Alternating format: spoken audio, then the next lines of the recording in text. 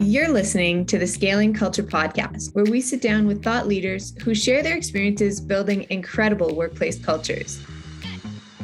Our guest today is Dave Ulrich, speaker, author, professor at University of Michigan Ross School of Business, and co-founder of the RBL Group. Dave authored 30-plus books and over 200 articles that have shaped the HR profession, and he's been called the father of modern HR and HR thought leader of the decade. He's been recognized on Thinkers 50 as one of the world's leading business thinkers and received many awards, including one of the world's top 10 creative people in business by Fast Company. In this episode of Scaling Culture, Ron and Dave discuss the definition of culture and organizational capability, research about key steps to building strong workplace culture, new leadership agenda and paradoxes, and how to lead in uncertain times and how to turn your workplace culture into a win on the marketplace. Before diving into today's episode, be sure to subscribe to our podcast and check out our Scaling Culture Masterclass, the 8-module playbook on how to build and sustain a resilient, high-performing team, covering all things culture, from creating and activating core values and culture-driven screening and onboarding, to building relationships, change management, and operating as a team. To learn more or purchase the masterclass, please go to scalingculture.org. Now, on to the show.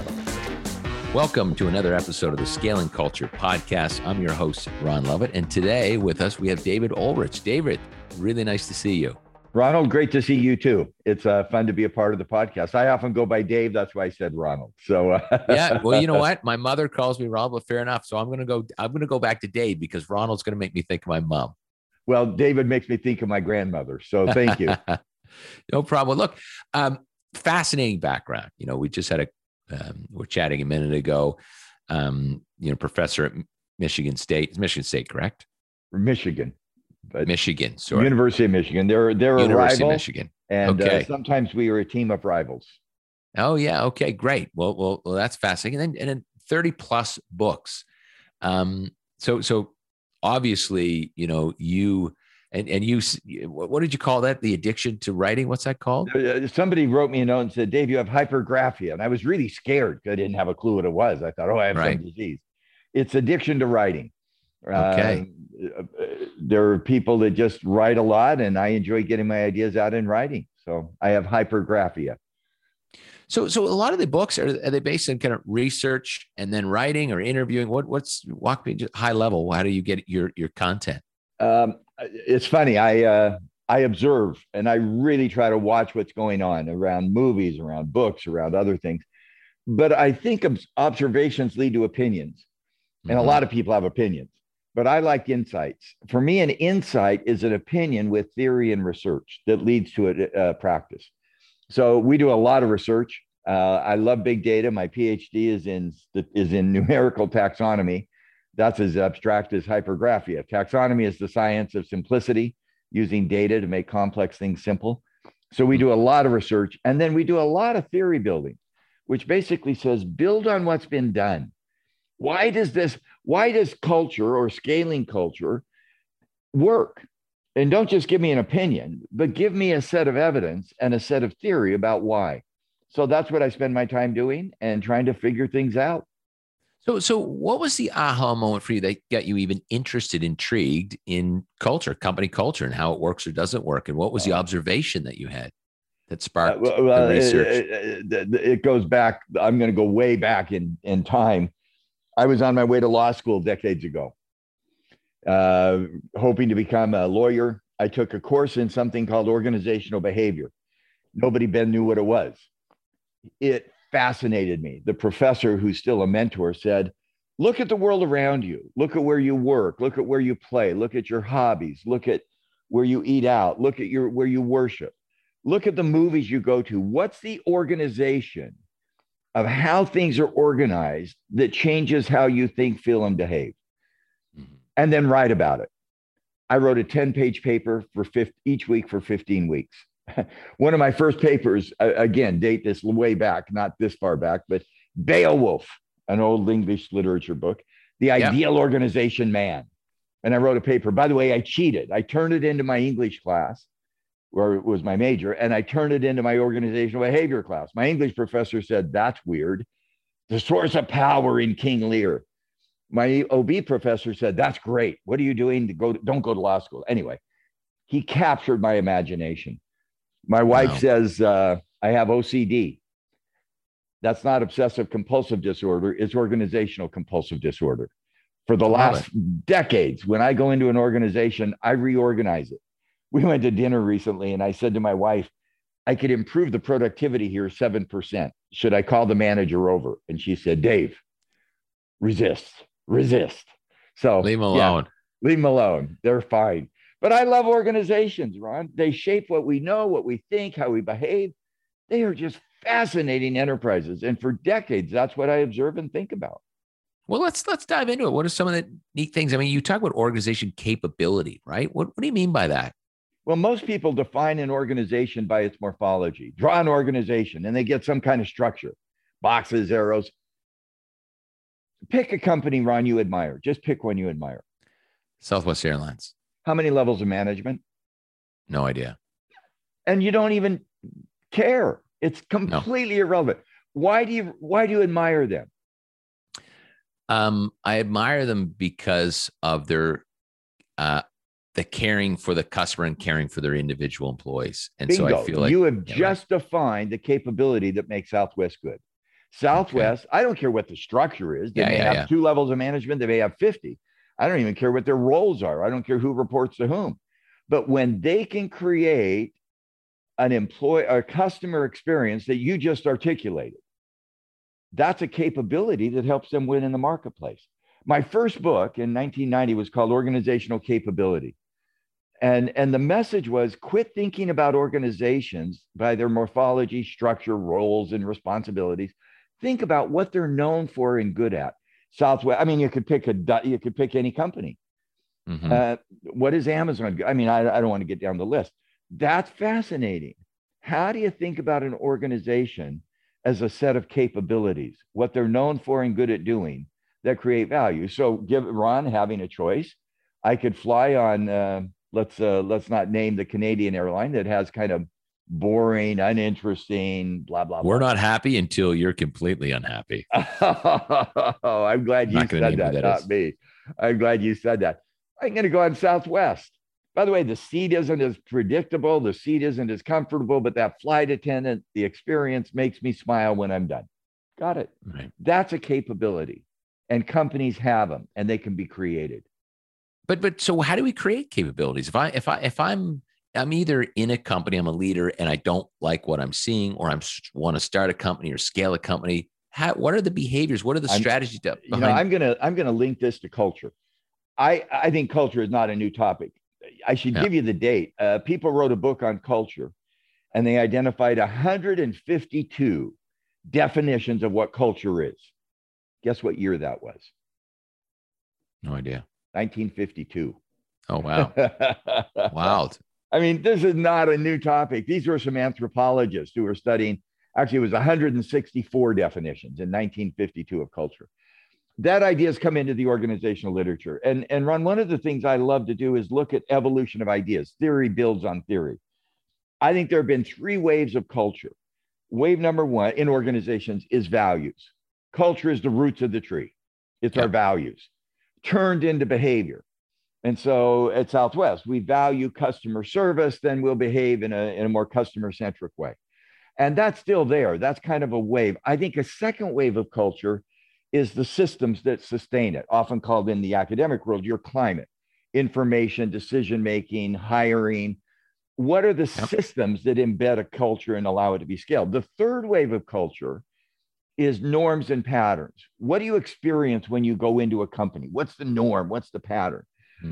All 3 of those waves, value to behavior, practices, systems, patterns, unconscious biases, norms, are inside out. They're who we are. I like to go to the 4th wave. For me, culture is the identity of the firm and the mind of your key customer made real to your employee. Southwest, their capability is getting the right culture. If Southwest, and by the way, you and I should get a free ticket because we're talking about Southwest. We're doing a promotion. But we become their ambassador. They want to be known for exceptional customer service. That's the identity in the marketplace. And you can go through any dozen companies. What's that external brand that we as a company want to be known for. That's where culture change starts for me. It's not your values. That's the roots of the tree. Yeah. It's the leaves of the tree. Disney. But you need both, right, Dave? Oh, you got to have both. Let's just say you did one and you didn't go through the first. You're going to get lost, no? Well, let's say you have values that don't add value to the customer. Right. You go broke. Yeah. By the way, I've worked in those companies. Toys R Us, we're a great retailer. Circuit City. I mean, those companies that, by the way, we're staying with airlines. People Express, you're not old enough to know. They were the iconic airline of the 80s and 90s. They did all the people practices right, but they started inside out. These are our roots. These are our values. No, what's the value of those values to a customer? And I agree, you got to have a virtuous cycle. You got to connect your. They need to connect. That's right. You got to connect. By the way, when I read, and I haven't seen your book on culture, but when I read culture books, almost all of them are inside out. Here's who we are. We're proud of this. We're not toxic. I'd rather go outside in. What is it we want to be known for by our key customers that will cause people like you and many others to go to Southwest instead of, instead of the other airline? Sure. Boy, when you get that outside in focus on culture, it then becomes a true competitive advantage. I mean, that's where you win, is you've created that identity. Amazon, dominant. And why, the reason I pick Amazon, I don't know if you use Amazon in Halifax. Oh, yeah. All the time. I mean, UPS doesn't even need a guide map. They just show up at my door every other day. Right. Why do you use Amazon? Simple, ease, trust. I trust the reliability, I trust the brand. Easy. Yeah. Now go to that and say, I run and 20% of internet sales. It's easy. It's trustable. It's reliable. That's the identity. Now, what do you have to do inside to make that happen? And this is a fascinating case. You have to be really creative and innovative? No. Amazon doesn't want to be creative and innovative. They want to be absolutely disciplined and efficient so that Ron, the customer, says, I could go to Amazon or 5 other internet vendors. Amazon is simple. They're reliable. They're cheap. Wow. Notice, and the reason I say that is a lot of people say, oh, the value of innovation is good everywhere. No. In a lot of Amazon, they don't want to be innovative. Now, they do try to innovate, but they want to be innovative about their customer service because that's why you buy. But and Dave, that's that outside in. If you didn't have balance, so if you start with the outside in, because aren't there, in theory, companies that deliver excellent customer service, but the employees are miserable and they're high turnover and it's causing problems for the companies. But when the employee sees that their value is creating value in the marketplace, that's the power of that company. That's the power. Now, again, Amazon is a tricky case because they get criticized for being aggressive.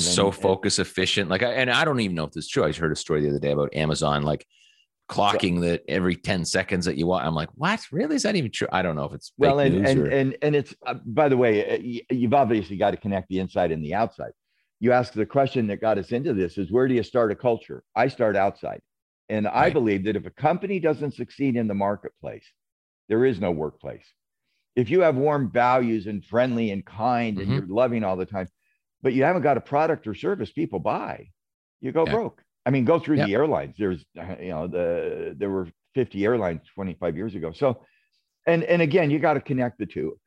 Amazon is starting to realize that they have 14 principles. Their new one is, we do have to be a great employer. We do have to be a great employer. That's a new one. That's funny. That's like the last one. That's interesting. They've added it, but be careful. And also, one of the dilemmas with Amazon, and I'm being a bit of an apologist for Amazon, they have 1 million employees. Guess what? I can find one who's unhappy. I mean, that's but and look, there's no right or wrong. I mean, I go back to the New England Patriots. Let's go to sports for a sec, right? When you go there, you are going to be pushed to the limit. They are expecting your A game all the time. You don't take your foot off the gas, but they want to win. I kind of look at Amazon like that. And so I don't know much about their company culture, but I feel like they're kind of like the Patriots. They're like, look, if you join here, we're going to pay you well, hopefully. And we expect top notch. And if you don't deliver top notch, this place isn't for you. It's going to be stressful. We're going to grind. Maybe I'm wrong, but I totally agree. We are tough. Right. And why? Why has Bill Belichick created that culture at New England Patriots? To win. And guess what? It perpetuates itself. Right. I mean, and yeah, even this year, I mean, I'm not you probably know the Patriots better than me. They were not expected to do well, but they outperformed their talent. And to me, that's what culture does. Culture takes individuals and makes the organization better.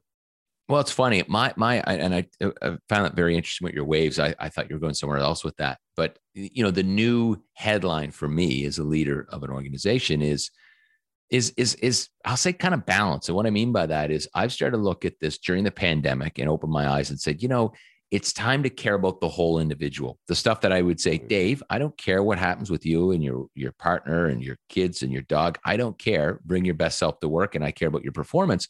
That's now changed. It has changed to let me create the best environment for you to make you the best version of yourself. But I want the best version of you. This isn't a country club. I'm going to invest in you. We're going to make you the best version of yourself. But I want you here being the best version of yourself. And I need to participate in that.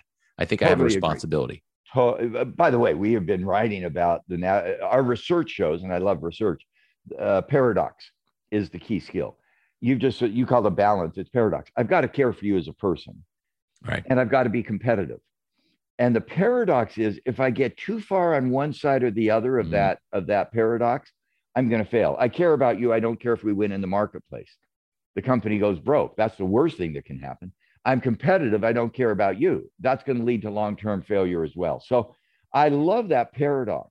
And our research found that leadership is successful, not just because of character or authenticity, the ability to learn, but the ability to navigate paradox. And I so agree with you. We've been doing workshops lately on what's the new leadership agenda, and it's creating mental health. I think the pandemic eventually is going to get resolved. I mean, we're going to get vaccinated. We're going to get herd immunity. We're going to get whatever it is. I think the mental health subsequent challenges are actually may linger longer, and they're tough. And it's a really tough paradox. And we just did another paradox, the inside and the outside. You got to navigate both. We just did another paradox. You got to care and you got to be competitive. By the way, we identified in our work 19 of those paradoxes. Wow. And that's what makes leadership an art, not a science. How do I scale culture and still personalize it? Yeah. How do I respect my heritage and create my future? How do I be top down and bottom up? Anyway, Ron, this is such an exciting time in this organization world, because what happened, I think, in 2008 and 2009 is it was the economic and financial crisis. Get your financials in order. COVID, social issues that are just ruthless and horrible around Black Lives Matter in the US, refugees, political uncertainty and toxicity in almost cross countries, technological innovation. All of those issues for me put human capability, the term I've been using lately, at the center of business agenda. We've got to create a more human capability system so that we succeed in the marketplace. And and culture is a central part of that. And we're seeing it, right? Because, now, and I really believe it is the great resignation. People have reflected and said, I don't like this job. I don't like who I've become. I don't like how I'm treated. I'm going to, it used to be in balance with, employers had the leverage. Now it's moved. And for me, that pressure doesn't stress me out. I lean into it. I think what an opportunity, because I hear entrepreneurs talking about, I can't find people. Look, there are some challenges in some markets, fine. But overall, I think you need to look in the mirror. I think if your brand, someone asked me a question on a podcast the other day, which was, what question should leaders ask to see if their culture is really, sticky today? And the question I came up with was, to your employees, leaders should ask this question: knowing what you know about this company in this position, would you be excited to rehire to come and work here? Would you be excited to come and work here today, knowing what you know? And that'll tell you whether, Houston, you have a problem or you're in good shape. Great question. Some companies are paying people $500 to leave, which is it's a creative idea, because after 90 days, if you're not excited to be here, you're Zappos. By the way, the research behind that is cool. Employee engagement, however you want to measure that, has a correlation of 0.6 to 0.8 with customer engagement. So if you've got a disgruntled employee and they interface with customers, you're going to have a bad customer cycle, and that gets us in trouble. I just feel I so strongly agree with that direction, and I am so committed that culture is not just the roots of the tree. It's not just the values we have.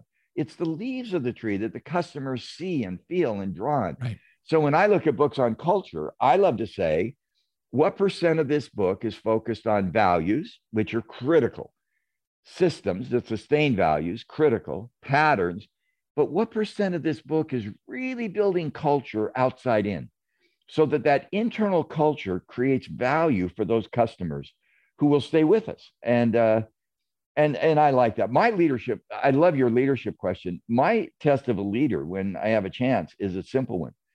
How often did somebody leave an experience with you as a leader feeling better or feeling worse about themselves?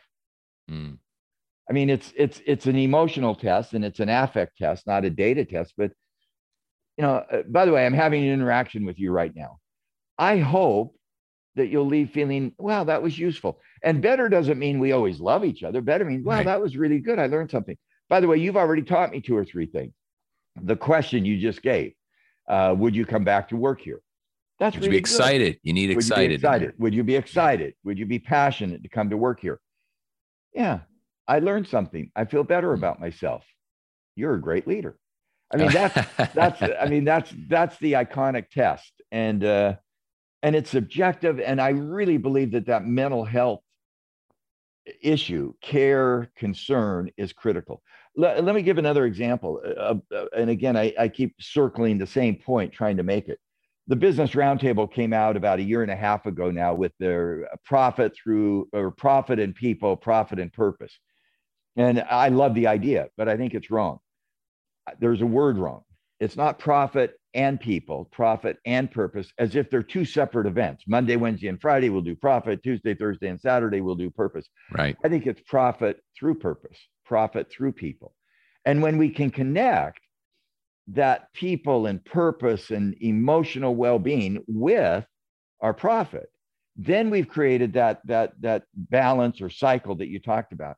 That's my agenda. Is how do you create success in the marketplace through a better workplace?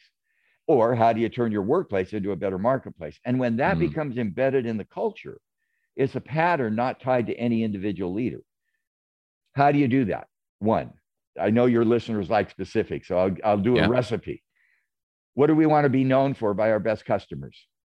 Get very clear. What is our unique identity? 2, how do we make that a top-down agenda? How do we communicate that to our employees over and over and over again? This is what we're known for: reliability, stability at Amazon, innovation, creativity at Google, a great guest experience at Disney. Number 1, what do we want to be known for? How do we make it top down? 3, how do we make it bottom up? Employee, what can you do at Disney to give that guest a better experience? Southwest, what can you do as a flight attendant to give that passenger a better experience? Make it top down, share it over and over, bottom up, 3rd, side to side, or 4th, side to side. How do I weave that experience of the customer into every HR practice? We'll hire for it, we'll train for it, we'll pay for it, we'll organize for it. And the most critical, number 5, I'll go through them again. What's the recipe for building the right culture? What do we want to be known for in the marketplace? What's that identity? 2, top down, share that with all employees over and over and over again. Simple, repeated. Bottom up, let the employees create their behaviors, side to side, build it into systems. And the most critical, in the middle of our thinking, how do you lead that way? How does your personal leadership reflect customer? We call it leadership brand. I promise the customer A, B, and C. Am I, as a leader, behaving consistent with A, B, and C today? That's it. That's nice our check and formula. balance. That's our formula. Anyway, I've talked way too much. No, it's great. What led you? I want to learn. I want to leave here informed. What's your message of scaling culture? I'm excited about the book, your other book about outrageousness, and in the back about empowerment and getting people to have incredible experience. What's the message of culture that you hope people will get? Yeah. Look, thanks for asking. For me, I think a lot of people don't look at culture like they look at their customer strategy, right? And so I believe that you need to be your culture. You should be strategic about your culture. So that old saying, culture eats strategy for breakfast. I don't necessarily buy that either. I think you need to be strategic about your culture to win. I just have changed around a little bit. And because there's this old saying, right? Your culture's either by default or design. Nice. And I built a company, and this came up in a podcast the other day, where it was by default. I certainly, before I had built it out with some of the key things you're talking about, the behaviors and systems and different things to be able to scale this thing, it was by default. Those who were around me within arm's length, I would say the culture, permeated to them. But certainly when I went to our office in Vancouver across the country, that was a different business, and they had their own culture. And I was like, wow, this doesn't feel like my company. And that was an aha moment to say, well, I need to go back to the drawing board and design this thing and keep it front and center. And, the other thing is there's different levels that I believe people are along the journey in culture. And it took me a long time to get to the level that said, look, I've created these systems, processes, values, but that's the foundation. We're there. Well, no, it's like company strategy. You need to revisit that. You need to upgrade your culture. Maybe someone slipped through that had passive aggressive behavior. And so you need to implement new language and strategies in your core values within your culture to eliminate that. Or the other side, you've now hired someone who's just doing an excellent job because for the first time, they're taking absolute responsibility for all their actions. Well, from my experience, you want to upgrade your values to make sure that, hey, let's implement that language. Let's screen for people that take responsibility, onboard them, tell them it's important, and continue to praise and coach when it's not met. And so it continuously evolves, just like company strategy, like we look at for the customer. And so the book really breaks all those systems and processes down. Yeah, I'm looking forward to it. The only thing I might comment on, please. By the way, I'm taking notes. I've already got a page of notes. Nobody's watching this, but I've got a page of little notes of things I'm commenting on. We talk about upgrade, design, improve, evolve, expand. Mm-hmm. The one thing I might comment on is put the word "so that" behind it.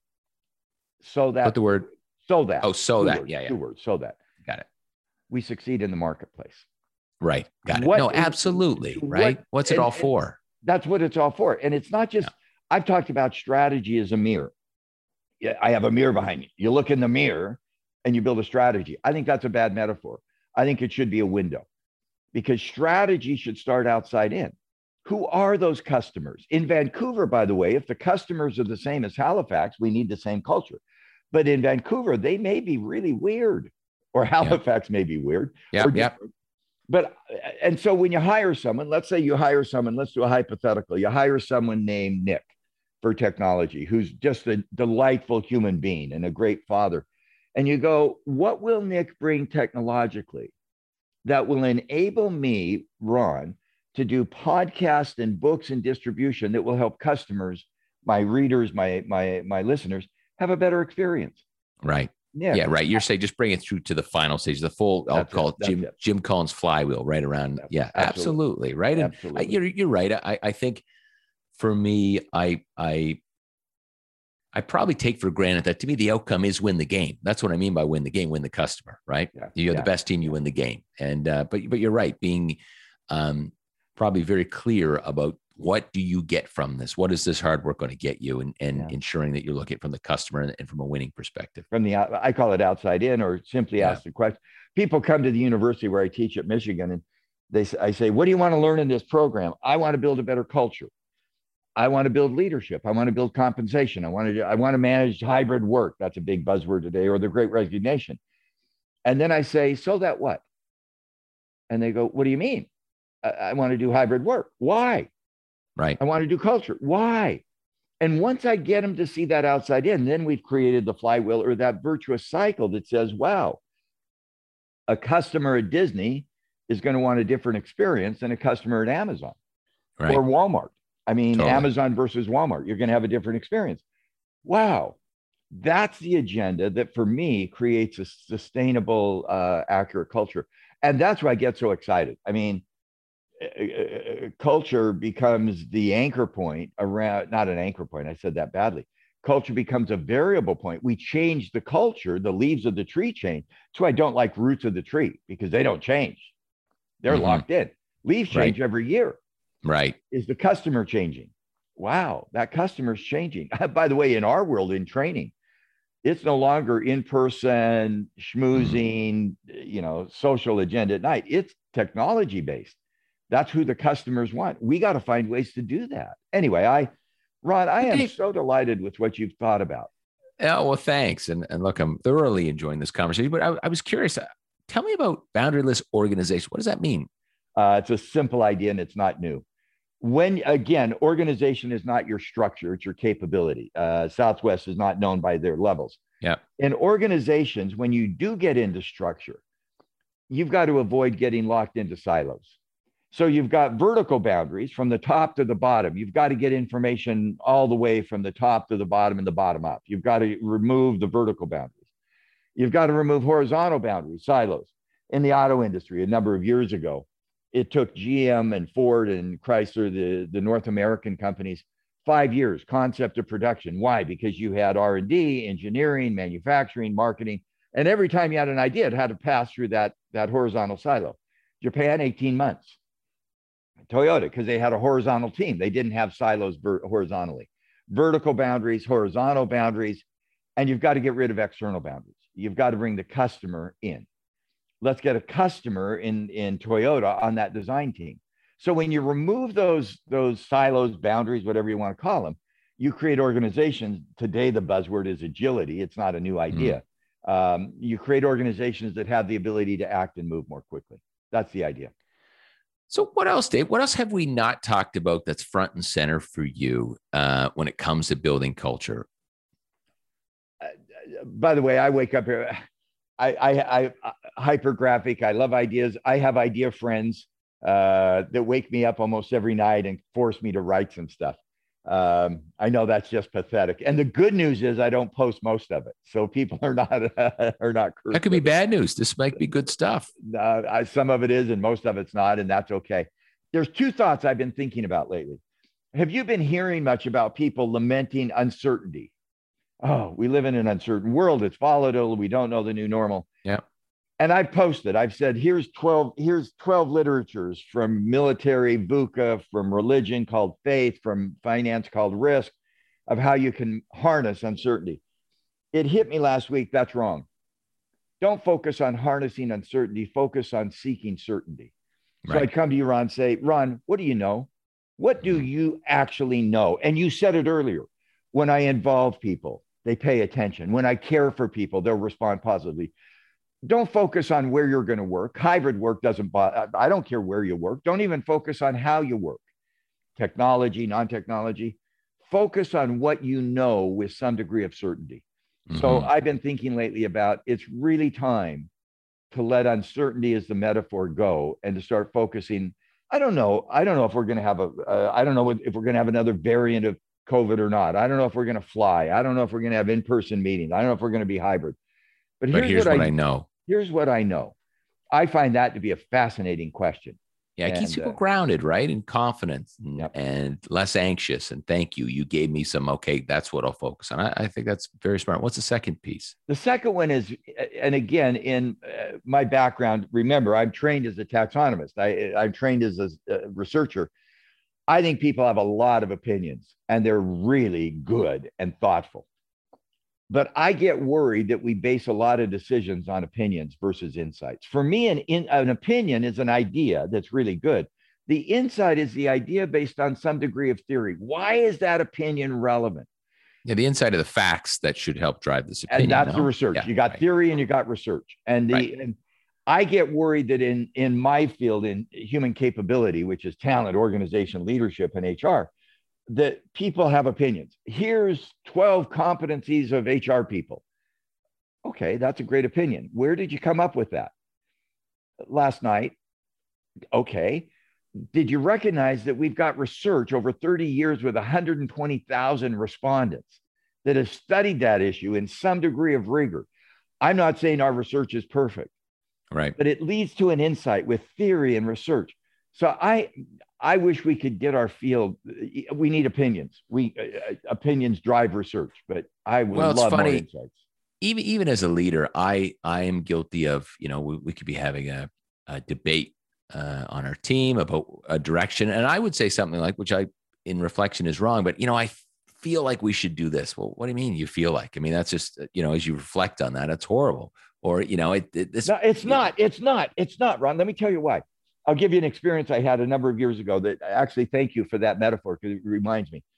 I'm coaching a leader. I'm coaching two leaders.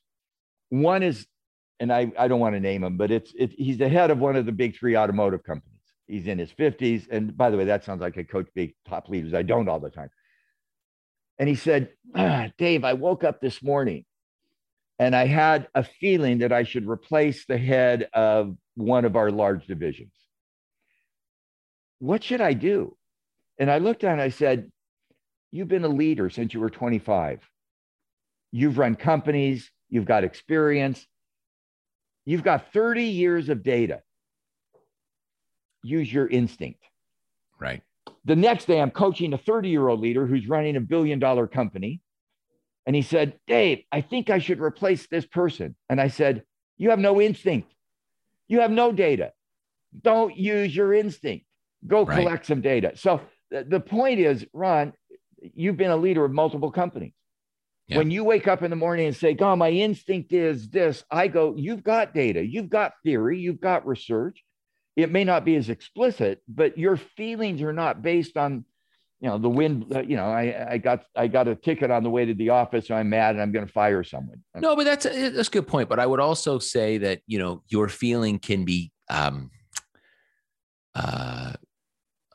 lost for words, could be blown up through emotion. Maybe I just had a really bad interaction with that person. So I think what you're saying is, okay, even if your intuition based on some data research that you don't see in the forefront is telling you this thing, maybe go back and take your time and just look through it. Absolutely. Right. Absolutely. The point I want to make is, I think I talk about insights based on theory and research. The research can be empirical, statistics, spreadsheets. Right. Somebody said 20% of the world's data is called structured. That's in spreadsheets. 80% is in observation. And that observational data is real. What did you notice coming to work today? Now, by the way, for me, that means I'd probably go write some stupid essay. For you, that means you'd build a product and make millions of dollars. That's why you're you and I'm me. Hope to. But no. By the way, I don't discount that observational unstructured data. I think it's legitimate. But again, I really loved it. I want to go back to a point you made earlier, and I want to reinforce it. And again, I'm trying to you said, make this real. I'm coaching another leader. And again, this sounds like I spend all my time coaching great leaders, and I don't. But no, you spend all your time writing. You do this on the side. Coaching is just it's the way to pay the bills. Writing doesn't. I'm going to give you a secret. You're not going to make a lot of money on your books. That was not the intent. That would be a bad business decision. Writing that would be a very bad business decision. Somebody made a big mistake, and you've had this as a leader. Egregious mistake in a big company. I won't name it again. Cost literally millions of dollars. This company wanted to put things in writing, so he drafted an email. You made a huge mistake that's going to cost us millions of dollars. You've got to improve, or else you're not going to have a job. And he said, Dave, you told me as a coach, I got to go to you before I send it. Thank you. Don't send that email. Here's what I said. Let me edit it with 3 sentences. In the beginning, I care about you. You have great potential at this company. You made a mistake that cost us a lot of money. I would like to, 3rd sentence, I would like to help you improve so that we can learn from it. Right.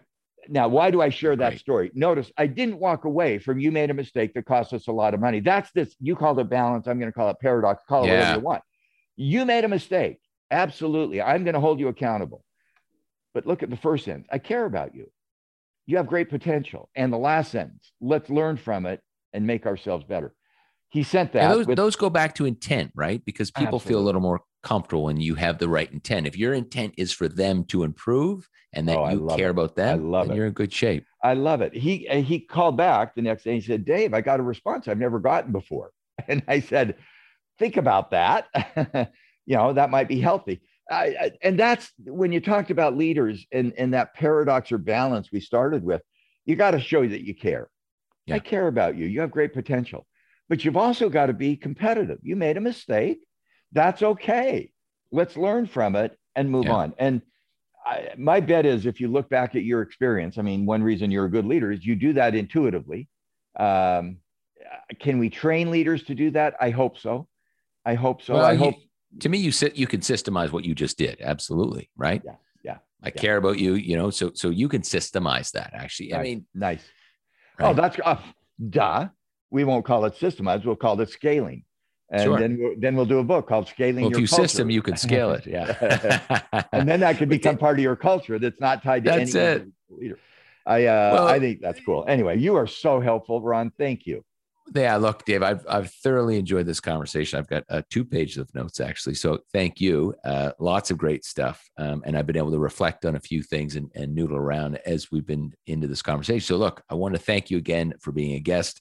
This will be an excellent episode for our listeners. And I wish you all the best in writing. I want to stay in touch. I am going to ask you a question. Yeah, go. You have lots of guests. You have lots of podcasts. You have lots of experience.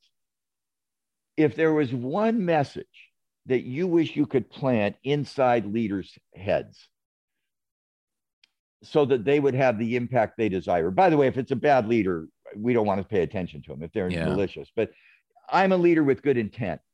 What is Ron's implant that you would put inside her head or his head? That's a really good question. It's tough to answer. And the first thing that came to my head was a statement. And that statement is the skills that you have today, the skills that you have, Dave, the skills that I have are the same skills that will get in our way as we try to grow as individuals, as companies. And so, got it. Right. And so I believe that statement expands to everything from, I've been short-sighted on my diversity inclusion. I'm short-sighted on my culture. I'm short-sighted on the customer strategy. I think we need to open our minds to that. And to that fact. And then if you can open your mind to that, then you will embrace the journey of learning and growing. Another note. I love it. Yeah. I love it. And by the way, what I just modeled with you there was what I did with that CEO of one of the auto companies. Ron, what you just said is not just your opinion. Right. What you just said is based on experience, both writing and some of it's statistical. That may not be your bag, but it's osmosis. Like it's my own experience. I've had to look in the mirror a lot. Yeah. So you didn't just give an opinion; you gave an insight in my language. That's right. Thank you. Yeah, that's helpful. Well, Dave, look, it's been incredible. Thanks for joining us today, and I'm excited to get this to one, get this episode out for everybody, and 2, continue this relationship. As you wish. Thank you so much. What a privilege. For more information about Dave and his books, please follow him on LinkedIn or go to www.rbl.net. To learn more or purchase the Scaling Culture Masterclass online course, please go to scalingculture.org. And if you're enjoying the Scaling Culture podcast, please subscribe and share. We'll be back soon with another incredible guest.